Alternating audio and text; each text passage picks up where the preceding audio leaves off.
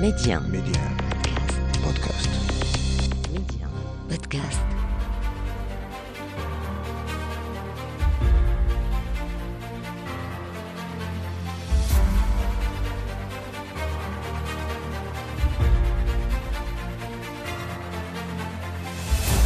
مستمعينا، أرحب بكم إلى هذا العدد الجديد من مغرب التنمية، الموعد الذي نتوقف فيه دائما مع مكانة المملكة عربيا وإقليميا ودوليا، وأيضا نسلط الضوء على الإنجازات والمشاريع التي انخرطت فيها المملكة.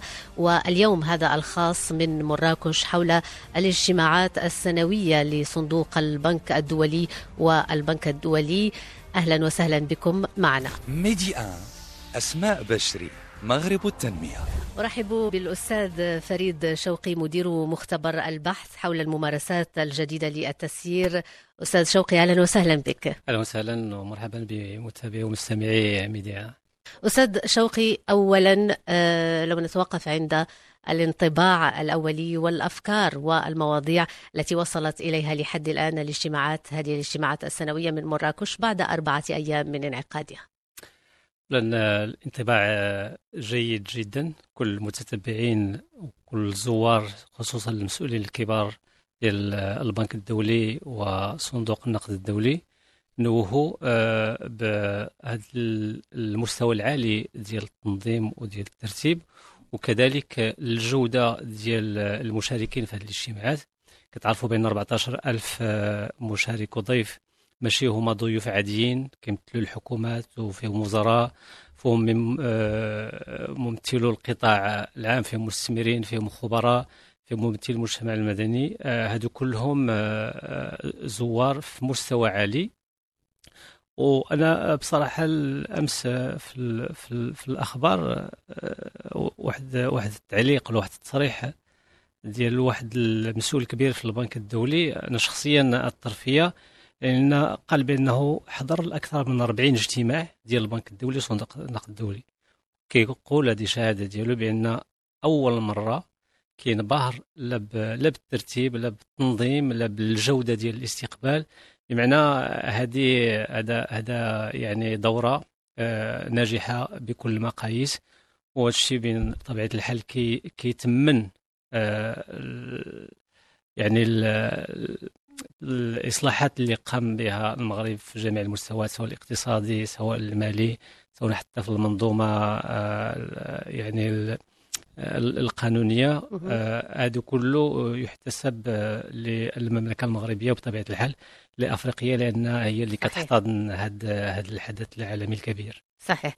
إذن حدث عالمي كبير ينظمه المغرب على مستوى عال، ويعني يحظى بإشادة دولية مهمة. هذا طبعا دليل على نجاح المملكة في احتضان كل اللقاءات العالمية كيفما كانت يعني المجالات والقطاعات. سنتحدث اليوم عن مجال الاستثمار، مجال يعني انخرط فيه المغرب بمجموعة من القوانين وميثاق الجديد للاستثمار أيضا. المغرب اليوم يلعب دورا مهما في مجال الأعمال ومجال الاقتصاد بصفة عامة، وربما يمكن أن نتحدث عن مراكش اليوم كالعاصمة الاقتصادية لإفريقيا. هل ممكن أن نتوقف عند الدور الذي يلعبه المغرب في مجال الاستثمار والأعمال، خاصة وهو كفاعل اقتصادي ومالي في القارة الإفريقية؟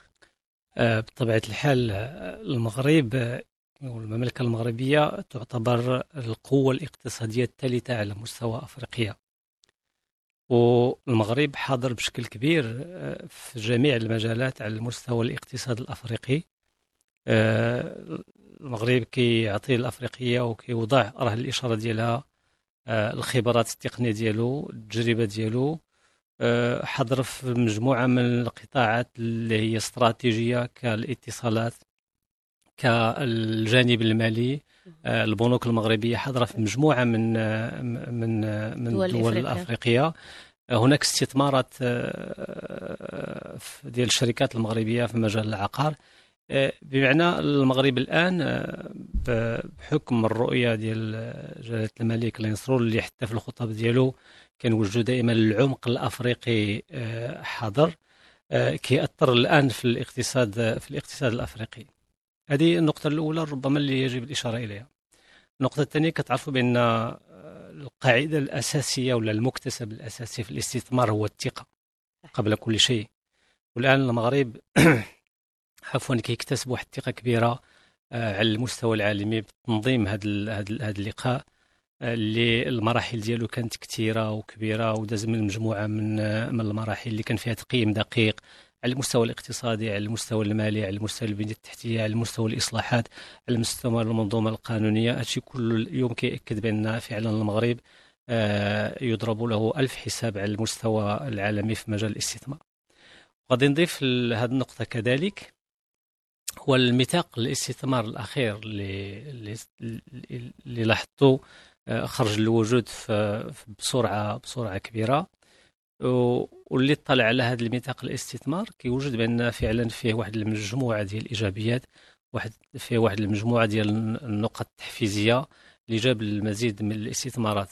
الآن المغرب الرصيد ديالو في الثقة ارتفع، نسبة الجاذبية ديال الاستثمار على المستوى القاري وحتى على المستوى الدولي مرتفع. وما نساوش بأن عندنا تجربة في جلب الاستثمارات الخارجية الكبيرة، مجال تصدير السيارات ومجال الاتصالات وحتى الخبرة التقنية. الآن المغرب عنده واحد الرصيد مهم، والدليل على ذلك أننا تجاوزنا ديك الصدمة ديال كورونا والمغرب عول على نفسه. والآن بعد كورونا بطبيعة الحال هناك استراتيجية بأن خص يكون واحد المستوى عالي من الاكتفاء الذاتي في مجموعة من المواد الأولية. يكون هناك أمن غذائي، يكون أمن مائي، يكون هناك أمن حتى في الجانب الطبي. هذو كلهم كنظن هي عوامل أساسية كتأكد مرة أخرى بأن المغرب عنده واحد المكانة وعنده واحد التجربة وعنده واحد الثقة في المجال الاستثمار. صحيح أن مازال العمل خصو يدار، مازال أشياء خصها تصلح، مازال أشياء يجب إعادة النظر في الآليات وفي الحكمة وفي مجموعة من الأمور. لكن على أي حال المغرب ديالو ماشي هو المغرب ديال هذه 5 سنين ولا ديال هذه 10 سنين، وربما حتى المستقبل اللي جاي من هنا ل 6 ولا 7 سنين المغرب غادي ينظم كأس العالم. عرفتوا بأن كأس العالم هو واحد الحدث كبير، اللي فرصة كبيرة اللي غادي يعرف من خلالها الاقتصاد المغربي واحد القفزة نوعية. وهذا في حد ذاته كيأكد عاوتاني هذه الثقة اللي هضرنا عليها. إذا المغرب التواجد ديالو على المنظومتين الاقتصادية والمالية العالميتين هو يعني تواجد ملحوظ وتواجد مهم، وتواجد غادي يتزاد يتقوى من السنين القادمة إن شاء الله. صحيح، وهذا كله يدل على أن منسوب الثقة ارتفع طبعا بالنسبة للمغرب بالنظر لدور المغرب اليوم ومكانته أيضا الاقتصادية، وهذا ما تؤكده هذه الأحداث وهذه الاجتماعات التي ينظمها المغرب، اجتماعات تلو الأخرى. لابد أن نذكر أن المغرب أو مراكش تحديدا على موعد بعد أسابيع أيضا مع اجتماع للنفط والغاز، وهو اجتماع بغاية من الأهمية أيضا. الآن السؤال أستاذ شوقي، كيف يمكن للمغرب أن يستفيد من مثل هذه الأحداث العالمية على المدى الطويل وعلى المدى القصير خاصة؟ طبعا الحال أول نقطة إيجابية في هذه اللقاءات في نظري هو خصوصا في هذا اللقاء اللي احنا كنتحدثوا عليه، أن جميع يعني المسؤولين بشكل مباشر وبشكل غير مباشر على الاقتصاد العالمي وعلى التمويل الاقتصاد العالمي حاضرين. تعرفوا بأن المكانة ديال البنك الدولي اللي كترجع له المهام والمسؤولية ديال التوازنات الماكرو اقتصادية على العالم، بمعنى أنه كيتحكم في الاقتصاد ديال الدول الأخرى بشكل مباشر وبشكل غير مباشر. صندوق النقد الدولي اللي هو مصدر ديال التمويل عنده مسؤوليات التوازنات المالية، وبالتالي العلاقة ديالو مع البنوك المركزية هي علاقة يعني كبيرة ولها تأثير كبير.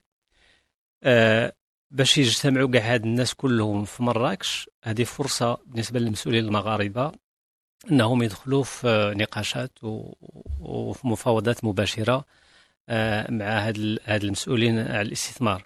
امس كان لقاء بين واحد المجموعه من الوزراء، ومن بينهم اللي لفت الانتباه ديالي شخصيا هو مدير الوكاله الامريكيه للتنميه، اللي صرح بانهم مستعدين انهم يوقفوا بجانب المملكه المغربيه من اجل تمويل وتطوير المقاولات الصغرى والمتوسطه اللي كتشكل واحد النسبه كبيره في الاقتصاد المغربي. هذا فقط مثال من بين مجموعه من الامثله. اذا الا كانت شي خلاصه مهمه خصنا نستنتجوها من هذا اللقاء، هو ان هذا اللقاء وفر واحد العمل، واحد العناء كبير للمسؤولين المغاربه انهم يلتقيوا في البلاد ديالهم وعلى الارض ديالهم مع مسؤولين على اساس انهم يقنعوهم باش يجيو يستثمروا في البلاد. لان كما كنقولوا ليس من سمع كمن راى. الان كيشهدوا على داك الشيء اللي كيتقال على المغرب في البنيه التحتيه وفي الاستثمارات وفي المستوى حتى في الكفاءات. اذا هذه فرصه انهم يقنعوهم ويحفزوهم باش يرجعوا المره الثانيه، ولكن يرجعوا يرجعوا بمشاريع استثماريه. صحيح. وإنما نتحدث عن مشاريع استثماريه أستاذ شوقي، يطرح أيضا الحديث عن هذه الصناديق السيادية. الملك محمد السادس كان دعا إلى صناعة استثمارية إفريقية حقيقية عبر الصناديق السيادية.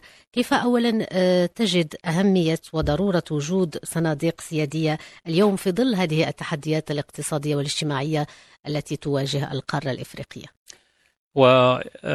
يعني فكرة جد متميزة. الصناديق السيادية كتواجد شحال هذه في دول أخرى. شفنا مثلا دول الخليج اللي عندهم واحد النصيب كبير على المستوى العالمي. على 10 ديال الصناديق السيادية المعروفة في العالم كنلقاو تقريبا نصف من دول الخليج. والمملكة المغربية، وهذا كيرجع الفضل الرؤى ديال جلالة الملك في خلق هذه الصناديق السيادية. والصناديق السيادية هي آلية من بين الآليات اللي خصها أنها تشارك في تقوية الدينامية الاقتصادية وتواكب الاستثمارات في البلاد، وكذلك عندها واحد المسؤولية أنها تشارك في خلق فرص الشغل. فين كتجلى نقطة القوة ديال الصناديق السيادية؟ ربما هذا هو السؤال اللي المتتبعين غادي يبغيو يعرفوه. هو أن الصناديق السيادية هي كتكون عندها واحد القدرة أنها تمول المشاريع الكبرى اللي المردودية ديالها تتكون على المدى الطويل، اللي ربما القطاعات البنكية ولا الشركات الأخرى ما عندهاش هذيك القدرة المالية أنها تمول واحد المشروع كبير وتسنى واحد المدة كبيرة باش ترجع للمردودية. لأن هذه هي النقطة، يعني نقطة القوة ديال هذه الصناديق السيادية. النقطة الثانية في ما يخص الصناديق السيادية هو فين كيجي هما التمويل. الأصل ديال الفلوس اللي كتجي في الصناديق السيادية اللي كنلاحظوا في دول الخليج وفي بعض الدول كيجيهم من الموارد ديال النفط ومن الموارد ديال الشركات وديال الاقتصاد. بالنسبة للصناديق السيادية في المملكة المغربية، خصوصا صندوق محمد السادس اللي تخلق بعد جائحة كورونا، وكانت تخلق كما شرط في الأول أنه يواكب هذه الأوراش الكبرى ويواكب هذه المشاريع الكبرى ديال البنية التحتية وديال الانتقال الطاقي وديال الاقتصاد الأخضر إلى غير ذلك. كانت هذه هي المهمة يعني الأساسية والرئيسية في الخلق ديالو. هذا الصندوق ديال محمد السادس للتنمية ساهم فيه صندوق الحسن الثاني للتنمية ب15 مليار درهم. وكان تقرر أن في الخمس سنوات القادمة غادي يوصل الميزانية ديالو بين 120 150 مليار، على أساس أن غادي يكون جهات أخرى اللي هي جهات حكومية وجهات في القطاع الخاص غادي يساهموا في التمويل ديال الصندوق السيادي ديال صندوق محمد السادس. وعنده كذلك مهام أخرى بالإضافة الى تمويل المشاريع الكبرى المهيكله اللي كتطلب بزاف ديال الاموال والمردوديه ديالها ما كتجيش الا على المدى الطويل. عنده كذلك المهام اخرى، انه غادي يخلق يعني بنوك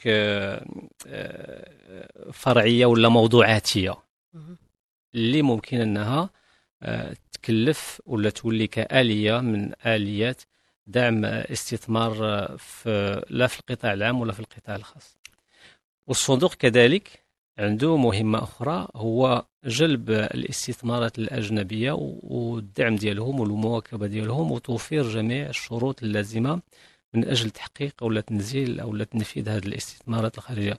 وبالتالي لاحظنا كاع هذه المهام وهذه الأدوار المنوطة لهذه الصناديق السيادية يمكننا نجزموا بأنه الآن يعتبر حسب التجارب على المستوى العالمي من بين الآليات والأدوات المهمة والفعالة والناجعة من أجل تسريع وتيرة الاستثمار وكذلك تسريع النمو. وملي كنهضروا على الاستثمار والنمو الاقتصادي كنهضروا بشكل مباشر على رفع مستوى المعيشي ديال المواطنين وخلق فرص الشغل وكذلك محاربة الفقر والبطالة. صحيح. طيب دائما بخصوص هذه الصناديق، صندوق محمد السادس للاستثمار وصندوق الحسن الثاني للتنمية الاقتصادية والاجتماعية، كيف تجد حضور ومساهمة هذه الصناديق اليوم بالنظر للفترة الحالية ويعني التحديات المطروحة اقتصاديا واجتماعيا وحتى إقليميا؟